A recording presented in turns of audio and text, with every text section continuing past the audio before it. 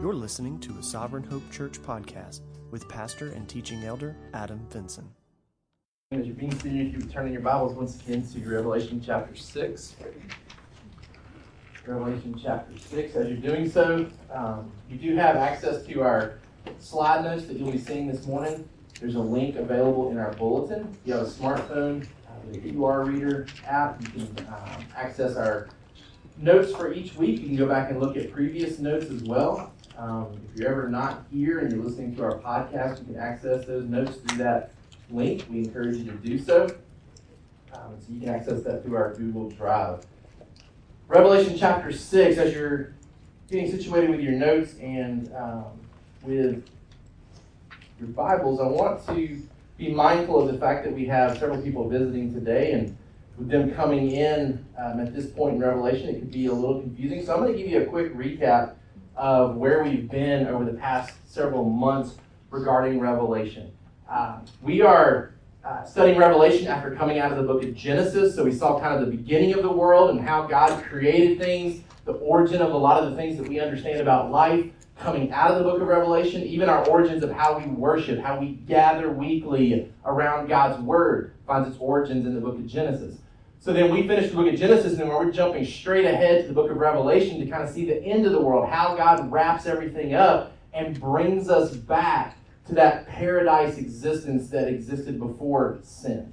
Okay, so we come into the book of Revelation, and just to give you a quick recap, Revelation chapter 1, Jesus comes to John, the disciple who is writing this book, tells him that he's going to give him a vision of things to come, and then immediately after that, John sees Jesus in all of his glory, does his best to describe that to us at the end of chapter 1, but ultimately we see Jesus as being the supreme ruler of all things. So everything that we approach in Revelation, everything we see in Revelation, all of the things that we kind of think of as scary stuff in the book of Revelation, famine and sickness and Antichrist and beasts and dragons, all of that stuff is submitted to Jesus, right? Like Jesus, first picture we see in Revelation is of Jesus being in control of everything. And then in Revelation chapter 2 and chapter 3, we see letters to churches that existed during the time that John receives this vision. And John gives instructions to these 7 churches. And it's instruction that's very applicable to us today. We went through each one of these churches one by one, talked about what was good about the church, what was not so good about the church, encouragement that Jesus offered to that church, rebuke that Jesus offered to that church. We're in the process right now as a church of evaluating ourselves and trying to highlight the things that we do well. We're trying to correct the things that we don't do so well. And so we're trying to take to heart the things that Jesus said to those churches. That led us into Revelation chapter 4, where John gets this vision of God's throne. And again, the highlight being that Jesus, God the Father, the Holy Spirit, in control of everything. And in the midst of seeing this great worship service in heaven in Revelation chapter 4, it leads us into chapter 5 where this scroll shows up. And this scroll, we're told, contains God's plans for the future. And the scroll is sealed up. It's not something that can be unrolled and read. And so there's this search that ensues at the beginning of chapter 5. Who's worthy to open God's scroll? Who is worthy to open this and to make sure that God's plans come about the way that he desires? And nobody is found worthy. This great search ensues. Nobody on heaven, nobody on earth, nobody under the earth, no being is worthy enough to open the scroll. And then Jesus steps forward, right? And we see this picture of the slain lamb, this one who has died on the cross and yet lives. And Jesus steps forward, and he alone is found worthy to open this scroll that contains God's plans. And so the scroll begins to open. And Jesus begins to break. There's 7 seals that are being broken, and each one reveals to us a little bit more about God's plans. We saw the first 4 seals containing those 4 horsemen that represent potentially false teaching and war and famine and death. We see in seal 5 the martyrs that are crying out to God for help. We come to the 6th seal today, where we learn about the second coming of Jesus. And it's great for our youth that are going to Snowbird in a couple of weeks, because on Thursday nights, they do this dramatic skit. They call it the Revelation skit, and it's their portrayal of some of the events in Revelation. And there's over 100 staff that work at Camp Snowbird, and the bulk of them end up dressing up like Satan's forces. And so there's an individual who reads the book of Revelation out loud, and all the campers and all the leaders are there, and they're listening to the book of Revelation being read, specifically chapter 6. And these seals are being read out loud, and as each one is read, a horseman rides out with his followers. And they're dragging Christians, the people that are dressed up like Christian martyrs, and they're dragging these people into this arena, and Satan is seen as the leader of these horses, and so they begin to surround these individuals who are claiming to be Christians, and Satan begins to speak over them falsehood and begins to make false promises to them, and the martyrs continue to cling and hold fast to Jesus, and so they're killed by Satan's people. And it's this really dramatic scene where it's just like, man, this is intense. Like, this is exactly what I'm reading about. And when all hope seems to be lost, Jesus, an individual, comes riding in representing Jesus on a white horse with his army and sets all things right. There's a huge pit that they have that they light on fire and then they're throwing Satan into it, picturing what takes place later in Revelation. And as you're sitting there, it becomes a worshipful experience because you're seeing as best we can with what John has given us, trying to bring to life the book of Revelation for these students, with the hope of them seeing Jesus as the victor over all of our enemies. And that's certainly what we see here in Revelation chapter 6, verse 12. When he opened the sixth seal, I looked, and behold, there was a great earthquake. The sun became black as sackcloth. The full moon became like blood. Stars of the sky fell to the earth, as the fig tree sheds its winter fruit when shaken by a gale. The sky vanished like a scroll that is being rolled up. Every mountain and island was removed from its place. Then the kings of the earth, the great ones, the generals, the rich, the powerful, everyone, slave and free, hid themselves in the caves and among the rocks of the mountains, calling to the mountains and rocks, fall on us, hide us from the face of him who is seated on the throne, from the wrath of the Lamb, for the great day of their wrath has come. And who can stand? We said, leading up to this sixth seal, it looks like the world is in chaos with famine and hunger and sickness and death and Christians being put to death for their faith. But we said that Jesus rules over all of that he's going to bring suffering to an end at the appropriate time. And you'll remember in the fifth seal, these martyrs are crying out, "O sovereign Lord," in verse 10, "holy and true, how long before you'll judge and avenge our blood on those who dwell on the earth?"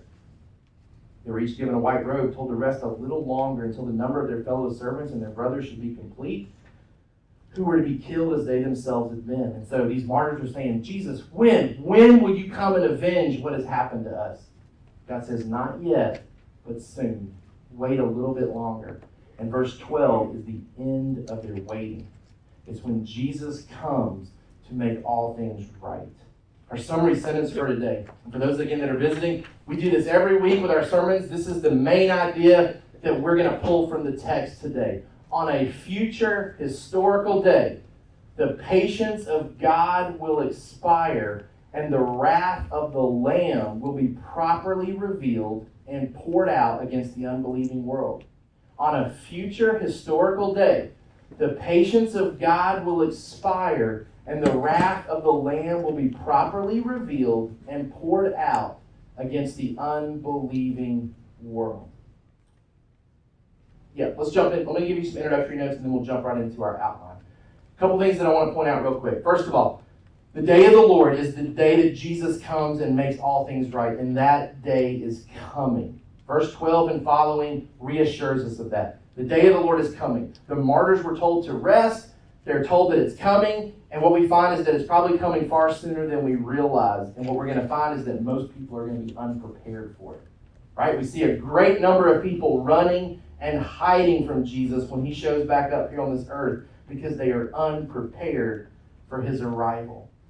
Now, we're talking about seal judgments here. There's also bowl judgments and trumpet judgments that are going to come in the book of Revelation. It goes seals, trumpets, and then bowls.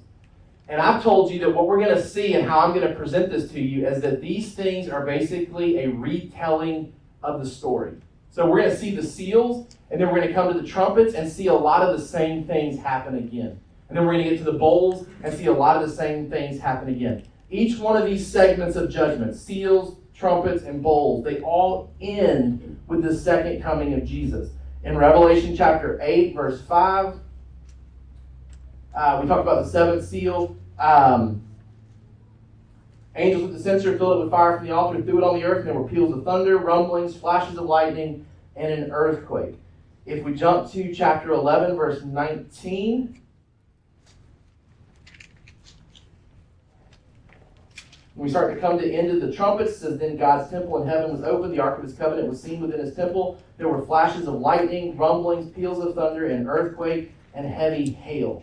We see the same type of things happening at the end when Jesus comes back. We see it also in chapter 16, verse 18. This is at the end of the bowl judgments. And there were flashes of lightning, rumbling, peals of thunder, a great earthquake, such as there had never been since man was on the earth. So great was that earthquake. So we're going to see kind of a recapitalization of these events that we're seeing. And so chapter 6, verse 12 brings us to the end of the seals, and we see the second coming of Jesus listed for us here by the disciple John. The second coming is being pictured as kind of a reversal of creation. So think back to our time in Genesis where everything's dark and light is coming forth and God is creating the world. What we find here is kind of a reversal of creation, right? We see the sun being darkened, the moon's light being put out. We see the stars come crashing down. We see the heavens being rolled back. Kind of a reversal of creation is taking place as Jesus gets prepared to recreate everything. And then what we're going to also find, much of the terminology that we find here in chapter 6, it's listed for us in the Old Testament. Remember when we went through the horses, and I told you, this isn't anything new, that God has always talked about his judgment in the form of horses and judgments and famines and deaths and martyrs. That's something that was all through the Old Testament. I read you some passages. We're going to find the same thing today here in regards to the events surrounding the second coming, that much of the terminology finds its origins in the Old Testament, which means John's writing this, and if you're a Christian at the time that John was alive and all you had was the Old Testament, and then you're starting to hear some of the circulation of Jesus' teachings, you would have read this and you would have not thought, hey, this is something radically different than what has ever happened before. You'd have been like, I've heard this stuff. If we were as familiar with the Old Testament as Christians were at that time, and because we have the New Testament, oftentimes the Old Testament kind of takes a back seat to the New Testament. Christians oftentimes are going to go and read New Testament. If they're reading their Bibles at all, they're going to go to the New Testament and read New Testament stuff. So we're probably far less familiar with the Old Testament than we should be. Certainly far less familiar with the Old Testament than Christians would have been at that time. And so the stuff that's being talked about here in chapter 6 is stuff that we're going to find all through the Old Testament. So this is not something shocking or new that has no context for the Christian. This is stuff that God's always kind of used to describe his coming judgment one day. So we'll see that today as we kind of unpack this. So let's jump into our outline. First of all, number 1, the Lamb's return will be dramatic. The Lamb's return will be dramatic. For our kids that are taking notes, when Jesus comes back, everyone will know it. When Jesus comes back, everyone will know it. When he opened the sixth seal, I looked, behold, there was a great earthquake. The sun became black, the full moon became like blood, stars of the sky fell to the earth, the sky vanished like a scroll, every mountain and island was removed from its place. When Jesus comes back, everyone will know it. A couple of things that I want to point out to you. First of all, the final judgment will be initiated by Jesus. Let's don't forget, let's don't lose sight of the fact, when he opened the sixth seal, Jesus is the one that initiates the events that take place here. He breaks the seal. He is in control. He directs the coming events. Right? The sun doesn't go black. The moon doesn't turn to blood. The sky doesn't roll back. There's not earthquakes and mountains moving, and that's a shock to Jesus. Jesus breaks the seal. Jesus is in control of these events. Jesus is coming back for the church. Jesus is coming back for you and me if we're believers. He's initiating this. Why is that important? Because that gives us comfort and hope as we see things deteriorating around us. As we see the world coming to an end. As we see mankind getting worse and worse. We take comfort in knowing that the horsemen are riding, that Christians are being put to death for their faith, and Jesus is in control of all that stuff. That none of this is happening without his allowance. And he's going to show up and he's going to deal with all the evil that brings so much suffering in our life. So all of the things that causes sorrow in our life, Jesus comes to put an end to it. I mean, think about the prayer requests that we've mentioned this morning. A lot of sorrow that was mentioned this morning, things that we're struggling with, things that we desire Jesus to fix or change in our life. And he may or may not change it today. He may not fix the sicknesses and the pains and the hurts that we're praying about right now. He may. He's certainly capable and he's certainly powerful enough to do it. And if it fits within the scope of his plan, he certainly will. But some of those things are designed to test us and to grow us and to strengthen us and to push us into new limits.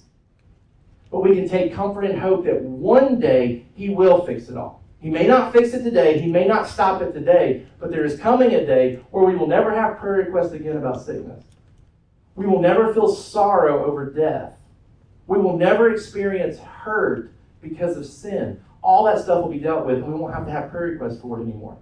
Right? Prayer request time will simply be praise time, because there will be nothing that we have to come and petition for in regards to so many of the things that we pray about right now. All that stuff will be dealt with. All that stuff will be fixed.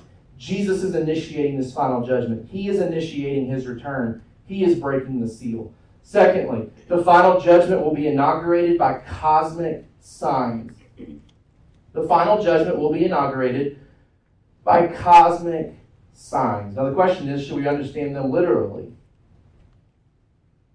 What are we looking for here? Are we looking for literal eclipses where the sun no longer shines? Are we looking for some type of blood moon, as a famous pastor kind of made popular recently with some of his books, looking towards prophecies regarding blood moons and seeing kind of the natural phenomena that comes with eclipses? Are these the type of things that we should be looking for? The idea of stars falling to the earth.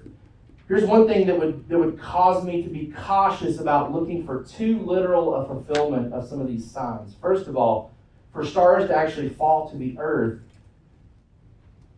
you have to understand, I don't know that there's any star that's smaller than the earth, right? From a scientific standpoint, stars can't fall to the earth because stars are far bigger than the earth, right? So we read this language and we have to keep in context, some of it is very symbolic of the fact that there will be cosmic signs when Jesus comes back. How literal do we take these? I'm not really sure, but I can assure you, we're not supposed to try to figure out when this happens. Right? Remember, Jesus, we talked about this. Jesus had disciples constantly saying, when? And Jesus never answers the question when, nor does he ever say, hey, go study science and try to figure out when the moon's going to turn to blood and when the sun's going to be dark and when meteor showers may come. He never tells them to try to figure out the when. He always tells them to stay strong, to stay faithful, to share the gospel with others as you see these things happening. Right? So I don't think we have to worry about the when or the what so much as to what this looks like, but I think we are being told that cosmic signs will happen that will make it clear to everybody that Jesus is coming back. You find in the Old Testament, especially, earthquakes a lot of times accompany divine visitations. When God shows up to do something, a lot of times earthquakes ensue prior to him showing up. In Exodus chapter 19, probably the most famous one, when God descends upon Mount Sinai and begins to speak to Moses and begins to reveal things to the children of Israel, it says in Exodus 19:18, now Mount Sinai was wrapped in smoke because the Lord had descended on it in fire. The smoke of it went up like the smoke of a kiln. The whole mountain trembled greatly. There's this earthquake seemingly taking place here at the foot of the mountain, and God's presence is descending upon this mountain. In Isaiah 29, verse 6, again, I want you to see the Old Testament language, so when we read it in the New Testament, we shouldn't be shocked that God's going to show up and there's going to be an earthquake that takes place. Isaiah 29, verse 6. You will be visited by the Lord of hosts with thunder and with an earthquake and with a great noise, with a whirlwind and tempest and the flame of a devouring fire. Matthew chapter 27, at the time of the crucifixion. Matthew chapter 27, verse 51.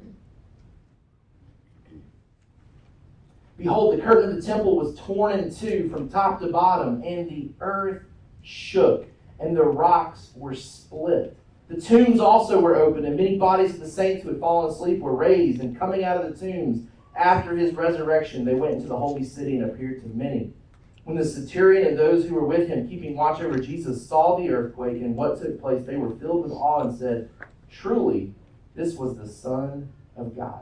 Oftentimes, earthquakes accompany divine visitations, and so we should expect when Jesus comes back, there may be some rumblings, there may be some earthquakes, which is a sign of his presence. In the Old Testament, there are several passages that allude to these same cosmic signs of God's judgment. And again, I want to show you these things because I don't want Revelation to remain this hard to understand book as though it's something unique and special from some of the things that God's already revealed. In Isaiah chapter 13, verse 9, this is God judging Babylon at that time. Okay? "Behold, the day of the Lord comes, cruel with wrath and fierce anger, to make the land a desolation, to destroy its sinners from it. For the stars of the heavens and their constellations will not give their light. The sun will be dark at its rising. The moon will not shed its light.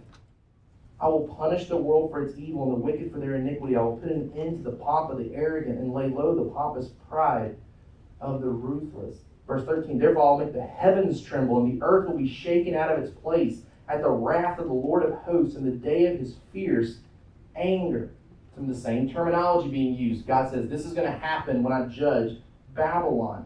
In Joel chapter 2, verse 10, for those of you that know the Old Testament a little bit, you know that God's bringing judgment on nations throughout the Old Testament, but he also has to bring judgment on his people because they don't do the right thing either. Joel chapter 2 is a chapter that talks about God's judgment on Israel. It says in verse 10, "The earth quakes before them, the heavens tremble, the sun and the moon are darkened, the stars withdraw their shining. The Lord utters his voice before his army, for his camp is exceedingly great. He who executes his word is powerful, for the day of the Lord is great and very awesome. Who can endure it?" That's the same question they're asking at the end of Revelation chapter 6, right? Who can stand when Jesus comes in his judgment? Same question being asked here, so some similar terminology in Joel chapter 2. Joel chapter 3, next chapter over, God's talking about judging the nations. And in verse 14, similar language. "Multitudes, multitudes in the valley of decision.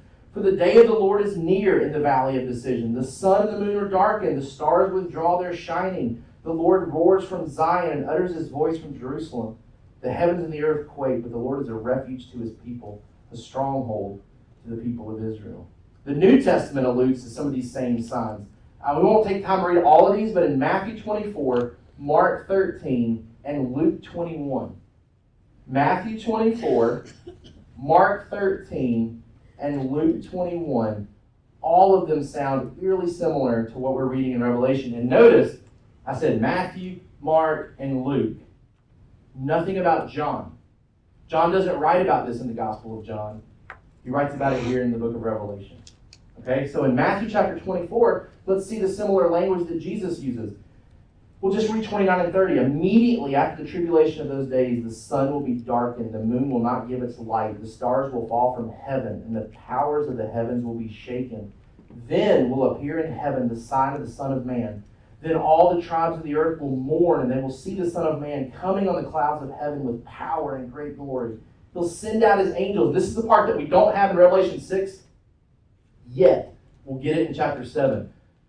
But rumblings and sun darkened and bloody moon and all this stuff's happening, and it's like, man, this is horrific. But look what happens, what Jesus says. Verse 31, "He will send out his angels with a loud trumpet call, and they will gather his elect from the four winds, from one end of heaven to the other." This isn't a horrific thing for believers. This is a great and glorious day when the prayer request about sin and hurt and sickness stops.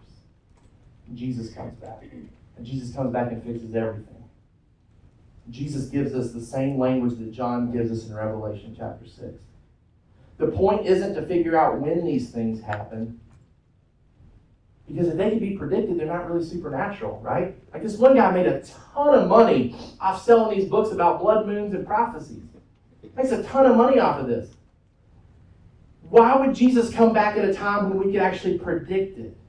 It kind of removes the supernatural part of it, right? Jesus says you're not going to know when. You're not going to know when. So the point of reading Revelation 6 It should not conjure up a desire for us to go try to figure out when this stuff could happen scientifically. That's not the point of what John's writing here. The point of what John's writing here is for us to take comfort in the fact that Christians won't be killed for all eternity. Right? These martyrs are crying out, when will this stop? Jesus says, not right now, but soon. Verse 12 of chapter 6. The soon has come, and Jesus comes to stop it. That's the point of the passage.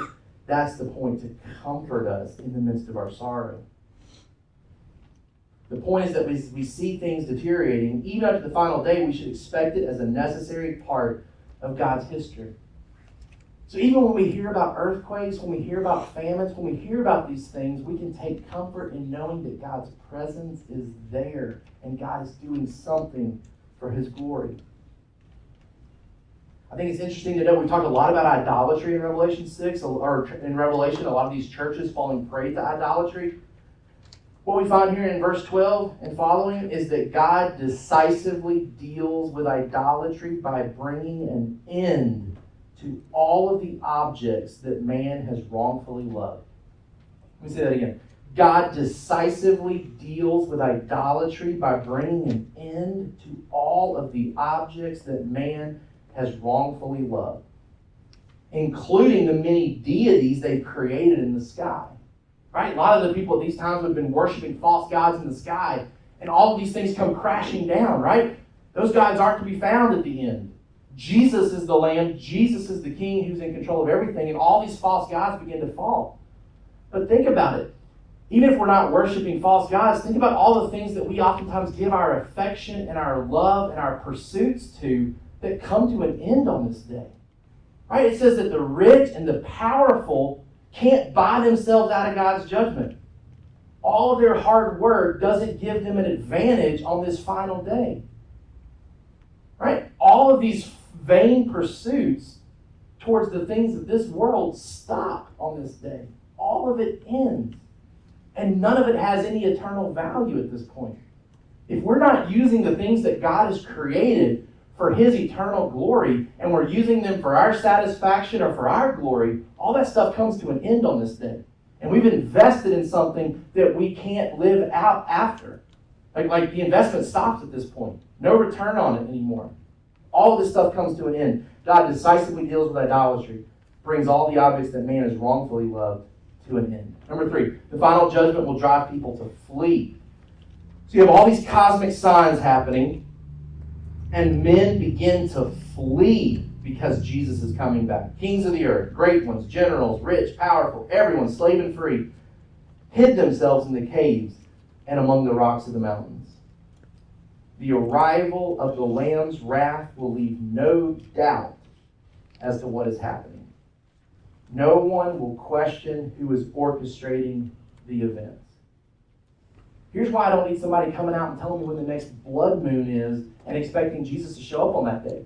Because I'm told that when Jesus shows up and the moon turns to blood, they know it's because Jesus is here, not because scientifically it's supposed to be a blood moon today. Right? These people know what is happening. They know who is coming, and they know why He is here, and they want to flee from it. Isaiah chapter 2 gives us a picture of this as well in the Old Testament. Isaiah chapter 2, verse 19. People shall enter the caves of the rocks and the holes of the ground from before the terror of the Lord, from the splendor of His majesty when He rises to terrify the earth. In that day, mankind will cast away their idols of silver, their idols of gold, which they made for themselves to worship, to the moles and to the bats, to enter the caverns of the rocks and the clefts of the cliffs, from before the terror of the Lord, from the splendor of His majesty when He rises to terrify the earth. Idolatry comes to an end. Everybody's running and fleeing from the Lamb. Number 2, the Lamb's judgment will be impartial and comprehensive. The Lamb's judgment will be impartial and comprehensive. For our kids, when Jesus judges, He will be fair. And we learn a lot about God in regards to His partiality and His views on partiality in James chapter 2. And all of this has been a part of context, I'm sure, where partiality has been shown towards certain people because of certain things. And God disagrees with it. James chapter 2, verse 1, my brothers, show no partiality as you hold the faith in our Lord Jesus Christ, the Lord of glory. Talks about, if a man's wearing certain things, if he has certain possessions, that we shouldn't show a type of favoritism towards that individual. It says, verse 5, "Listen, my beloved brothers, has not God chosen those who are poor in the world to be rich in faith and heirs of the kingdom, which he has promised to those who love him? But you've dishonored the poor man. Are not the rich the ones who oppress you, the ones who drag you into court? Are they not the ones who blaspheme the honorable name by which you are called? If you really fulfill the royal law according to the scripture, you shall love your neighbor as yourself, you're doing well. But if you show partiality, you're committing sin and are convicted by the law as transgressors." So God's not a God of partiality. Specifically, God shows no partiality in his salvation. And that's a great encouragement to us this morning, because we all come from different various walks of life, different backgrounds. We could probably trace our family history to all different backgrounds. In Acts chapter 10, we're reminded that Jesus' salvation can be extended to anyone and everyone. That no partiality is shown based on how much money you have or who was your forefather. Acts chapter 10, verse 34, "So Peter opened his mouth and said, 'Truly, I understand that God shows no partiality, but in every nation, anyone who fears him and does what is right is acceptable to him. As for the word that he sent to Israel, preaching good news of peace through Jesus Christ, he is Lord of all. You yourselves know what happened throughout all Judea, beginning from Galilee after the baptism that John proclaimed, how God anointed Jesus of Nazareth with the Holy Spirit and with power. He went about doing good and healing all who were oppressed by the devil, for God was with him. And we are witnesses of all that he did, both in the country of the Jews and in Jerusalem. They put him to death by hanging him on a tree. But God raised him up on the third day, made him to appear not to all the people, but to us who had been chosen by God as witnesses, who ate and drank with him after he rose from the dead. He commanded us to preach to the people, to testify that he is the one appointed by God to be judge of the living and the dead. To him all the prophets bear witness that everyone who believes in him receives forgiveness of sins through his name." And isn't that a comfort this morning, that it doesn't matter if we're a Jew or not a Jew? It doesn't matter if we trace our blood to Abraham or not, that we can be saved. It doesn't matter how much money we possess. It doesn't matter what positions we hold at our jobs. It doesn't matter if we're rich or poor, slave or free. It doesn't matter. Salvation is extended to us. God shows no partiality. He also shows no partiality in his judgment. Back in Revelation 6, we see these people that will be experiencing judgment when Jesus comes back, right? We've got kings and great ones and generals and rich and powerful, slave and free. That's seven different types of people. Remember what we said about the number 7 in the book of Revelation. It's symbolic. Remember, the 7 spirits of God represent the Holy Spirit. It talks about God's omnipresence. 7 different types of people that are judged here. We're not leaving anybody out. By using the number 7, Jesus is saying everybody. Everybody's included in this. We're not leaving anybody out. No partiality is being shown. Nobody gets excluded. Nobody gets excused. Your earthly social status doesn't prevent you from being judged on this day. You don't get any privileges on this day. Revelation 19, that day when Jesus comes riding in on that horse, another picture of what's happening here. The same group of people are listed. In Revelation 19, I saw heaven open and behold a white horse, the one sitting on it called Faithful and True. He judges and makes war. Talks about him come riding in. From his mouth comes a sharp sword with which to strike down the nations. It says in verse 17, "Come, gather for the great supper of God, to eat the flesh of kings, the flesh of captains, the flesh of mighty men, both free and slave, both small and great." Same people being judged in Revelation 19 as Revelation chapter 6, kind of a retelling of this passage. Those who normally get special treatment here on this earth, they're not going to get any that day. When we were in Uganda visiting, there's some roads that are better than other roads, and Chris was explaining it to us that as we're driving to his house, he said this road is paved because it's paved for the rich people that live on this road. And then the road stops being paved where the rich people stop living. And then the poor people pick back up with their dirt roads. The houses are nice, and then there's this drastic drop-off. And the rich people are people that are in government over there. And so you see great privileges being given to certain people and great disadvantages being given to others.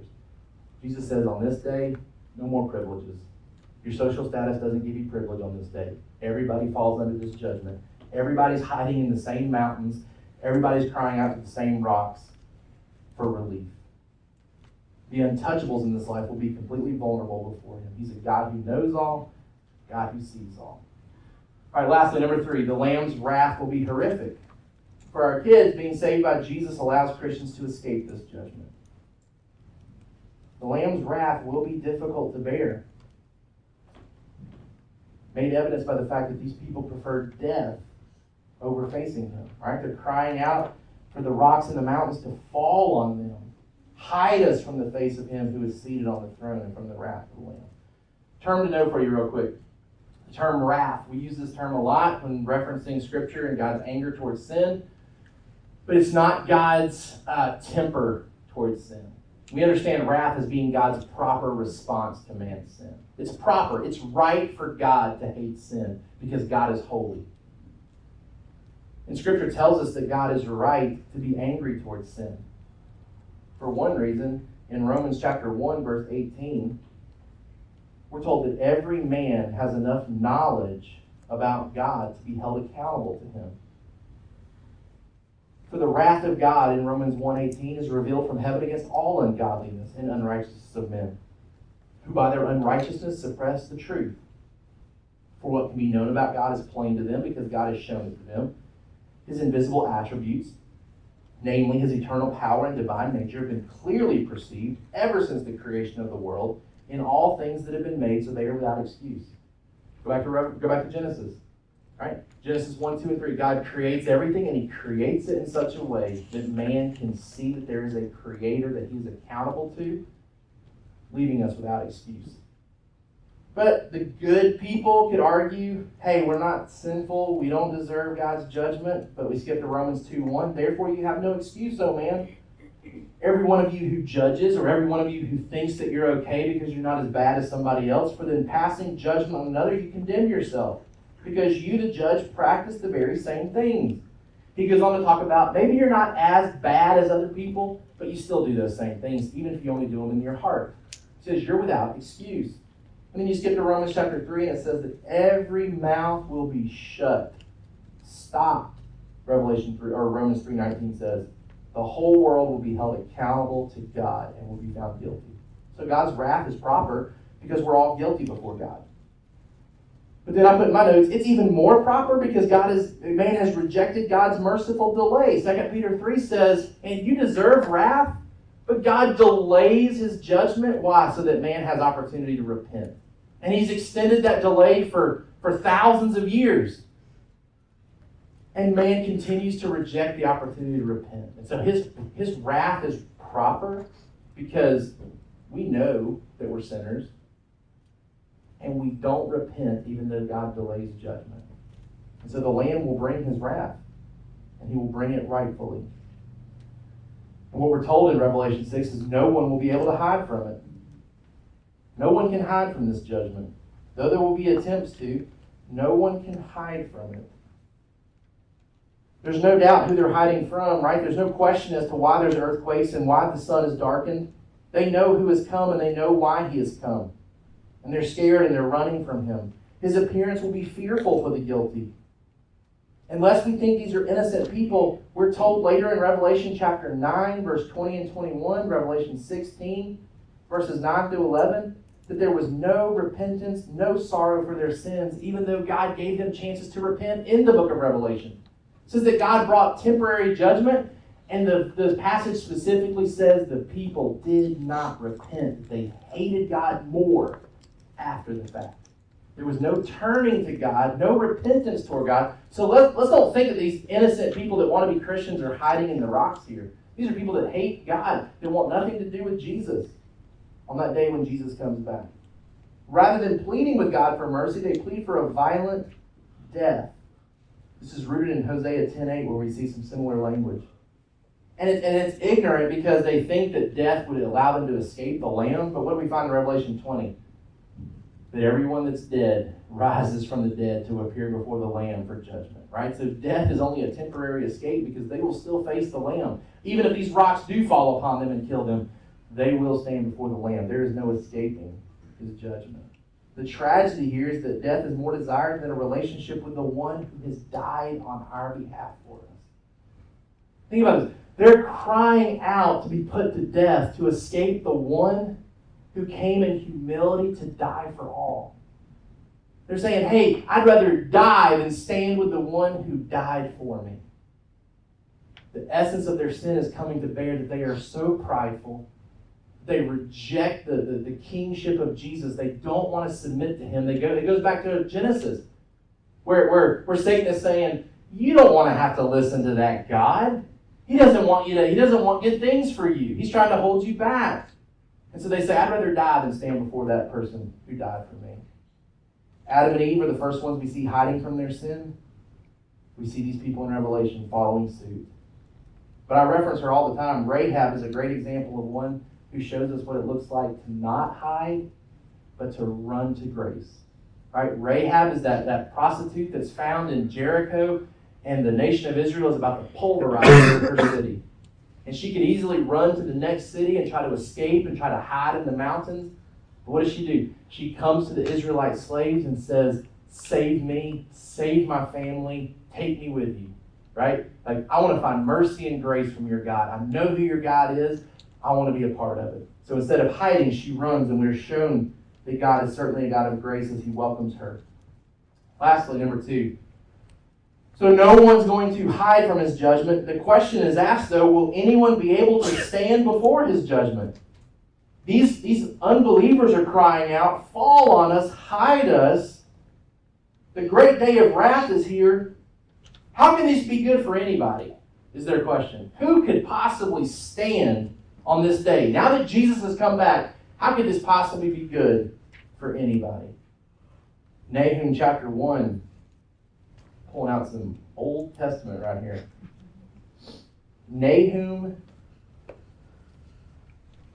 chapter 1, verse 6. Who can stand before his indignation? Who can endure the heat of his anger? His wrath is poured out like fire, and the rocks are broken into pieces by him. Malachi chapter 3, verse 2. Same language. Who can endure the day of his coming? Who can stand when he appears? Here's the encouragement. We read this passage and we see Jesus coming back, and we see all these cosmic signs, and we see wrath coming. And if you're a believer, you're sitting there saying, how's this good news? Like, why am I here on a Sunday to hear about this bad news? And the good news is that Jesus makes a way for us to stand. The question is, who can stand on this day? And the answer is decisively given that believers stand on this day when Jesus comes back. Joel chapter 2, verse 28. Actually, we're not going to read Joel chapter 2, verse 28 because it's repeated again in Acts 2. It's quoted in Acts 2, so I want to read it to you in the New Testament context. Acts chapter 2, day of Pentecost. Holy Spirit comes upon believers in this way. And Acts chapter 2, verse 20, the sun shall be turned to darkness, the moon to blood before the day of the Lord comes, the great and magnificent day. It shall come to pass that everyone who calls upon the name of the Lord shall be saved from that day. Like, that's what we're saved from, is the day that Jesus comes back and the sky is rolled back and he comes in his wrath. That day we can be saved, the Bible tells us. It comes that everyone who calls upon the name of the Lord will be saved. Who can stand on that day? Believers. Believers can stand on that day. I can't wait to get into Revelation chapter 7 next week and in the weeks to come, because in Revelation chapter 7, verse 9, what do we find? After this I looked, behold, a great multitude that no one could number. Every nation, all tribes, peoples, languages. What are they doing? Standing before the throne and before the Lamb. These unbelievers say, who could possibly stand? I can. I can stand on that day that Jesus comes back. Why? Because Jesus has saved me. Jesus has come and he's been perfect for me, and he's died for me so that I don't have to cry out to rocks to kill me on that day. I don't have to try to hide from his judgment that day. Why? Because his judgment was poured out on Jesus on the cross for me. Right? I don't have to worry about God's wrath anymore because that wrath has been extinguished for me. That's the good news that's attached to Revelation chapter 6. Jesus is coming to put a stop to those people that kill Christians, and Christians will stand on that day. Believers can take comfort that the shaking of creation will usher in a new world. 2 Peter chapter 3 talks about this world passing away, the new world coming. Believers can take comfort that though creation will be shaken, they will not be shaken. So we see all this shaking, these earthquakes, the sky being darkened, all this stuff that's kind of scary looking when you read it. But I came across Isaiah chapter 54 this week, and it was extremely encouraging to think about the fact that if we're here on this day when all of this happens, hopefully this is the verse that comes to mind. For the mountains may depart. Remember we talked about mountains and islands going away? For the mountains may depart, the hills may be removed, but my steadfast love shall not depart from you. My covenant of peace shall not be removed, says the Lord who has compassion on you. And that's awesome in context of this, right? That when things are being shaken around us, His love never stops for us. And it may not be a literal earthquake, right? Things may be shaking in your life right now circumstantially, and the comfort and encouragement is that mountains could depart, hills could be removed. Steadfast love never departs from you. Hebrews chapter 12, last verse I want to read to you. Hebrews chapter 12, verse 25. See that you do not refuse him who is speaking. For if they did not escape when they refused him, talking about Jesus who warned them on earth, much less will we escape if we reject him who warns from heaven. At that time his voice shook the earth, but now he has promised, yet once more I will shake not only the earth, but also the heavens. This phrase, yet once more, indicates the removal of things that are shaken. That is, things that have been made in order that the things that cannot be shaken may remain. Therefore, let us be grateful for receiving a kingdom that cannot be shaken, and thus let us offer to God acceptable worship with reverence and awe, for our God is a consuming fire. I mean, it's like God's putting in a sifter all the stuff and shaking everything out that He can, so that the only thing that remains is the things that can't be shaken. Believers that enter into a kingdom that endures for eternity. Who can stand? Believers can stand with Jesus in His kingdom forever. The application for us this morning. First of all, are we actively trying to hide our sin to avoid judgment, or working to fight our sin by exposing it and confessing it? We may be saved this morning, and so we don't have to think in terms of hiding in a rock or a mountain one day when Jesus comes back. But if we're not careful, some of us do that on a daily basis. We try to hide in our sin versus exposing it and fighting it. Are we actively trying to hide our sin, or are we working to fight our sin by exposing it and confessing it? Number two, are we guilty of pursuing human institutions that will ultimately fall and worshiping things that will ultimately be destroyed? And let's put in context here. This earth is passing away. How are we spending our time this week? Does our schedule this week reflect that we worship Jesus or that we worship something else? Are we pursuing positions at our jobs that ultimately will give us no advantage on this day? Are we pursuing joys and contentments and the things of this world in an inappropriate way, right? Like, we can enjoy sports, we can enjoy hobbies, we can enjoy things if we're using them for God's glory. But if they become our gods that we worship, that we pour everything into, what a poor investment we're making when those things end on this day. So just pause and step back and look at your calendar this week. How do you plan to spend your time? We don't know if Jesus is coming back tomorrow, right? We don't know. We know He's coming back at some point. That's for sure. Does our weekly calendar this week, does our to-do list this week reflect that we worship Jesus? Or that we're pursuing things that won't outlast us? Are we actively trying to hide our sin, or are we looking to fight it? Then our family worship questions to use this week as we reflect back on the sermon. Number one, how does our weekly family calendar show that we worship Jesus rather than this world? And then number two, if we know that Jesus offers forgiveness, why are we so tempted to hide our sin? If we know that Jesus offers forgiveness, why are we so tempted to hide our sin? Let's pray together. Lord, we come to you this morning, and we're certainly thankful for Revelation chapter 6. And I know selfishly we'd love to have more details. We'd love to know what it means for the sun to be darkened. We'd love to know what it means for the moon to turn to blood and how to fully understand that. But God, I pray that we would take comfort this morning, knowing that what is very clear from this passage is that when you come back, we're going to know it. We're going to know it. It's going to be obvious. There's going to be enough signs taking place around us that everybody's going to know you've come back and that you're real and that everything we've been banking on, everything we've been hoping in is shown to be true. So God, I'm thankful for that encouragement this morning. I'm thankful that we know you're coming back to put an end to all the things that cause so much hurt and suffering in our life. Father, we can simply remember back to our prayer request today. Requests that centered on sorrow and suffering and hurt that we want to see alleviated. God, I pray that those requests would create a greater longing in us for this day when Jesus comes back and answers those requests. Father, I pray that we would take comfort and encouragement in knowing that when Jesus comes in all of his wrath, this does not apply to us as believers. That on that day, you're going to send out angels or whoever or whatever to gather your church from the four corners of the earth to collect us into your presence for all eternity. And while there may be some asking the question, who can stand? Who can endure? Who can handle this? God, I'm thankful that you've already given us the answer. That we as believers can stand on this day.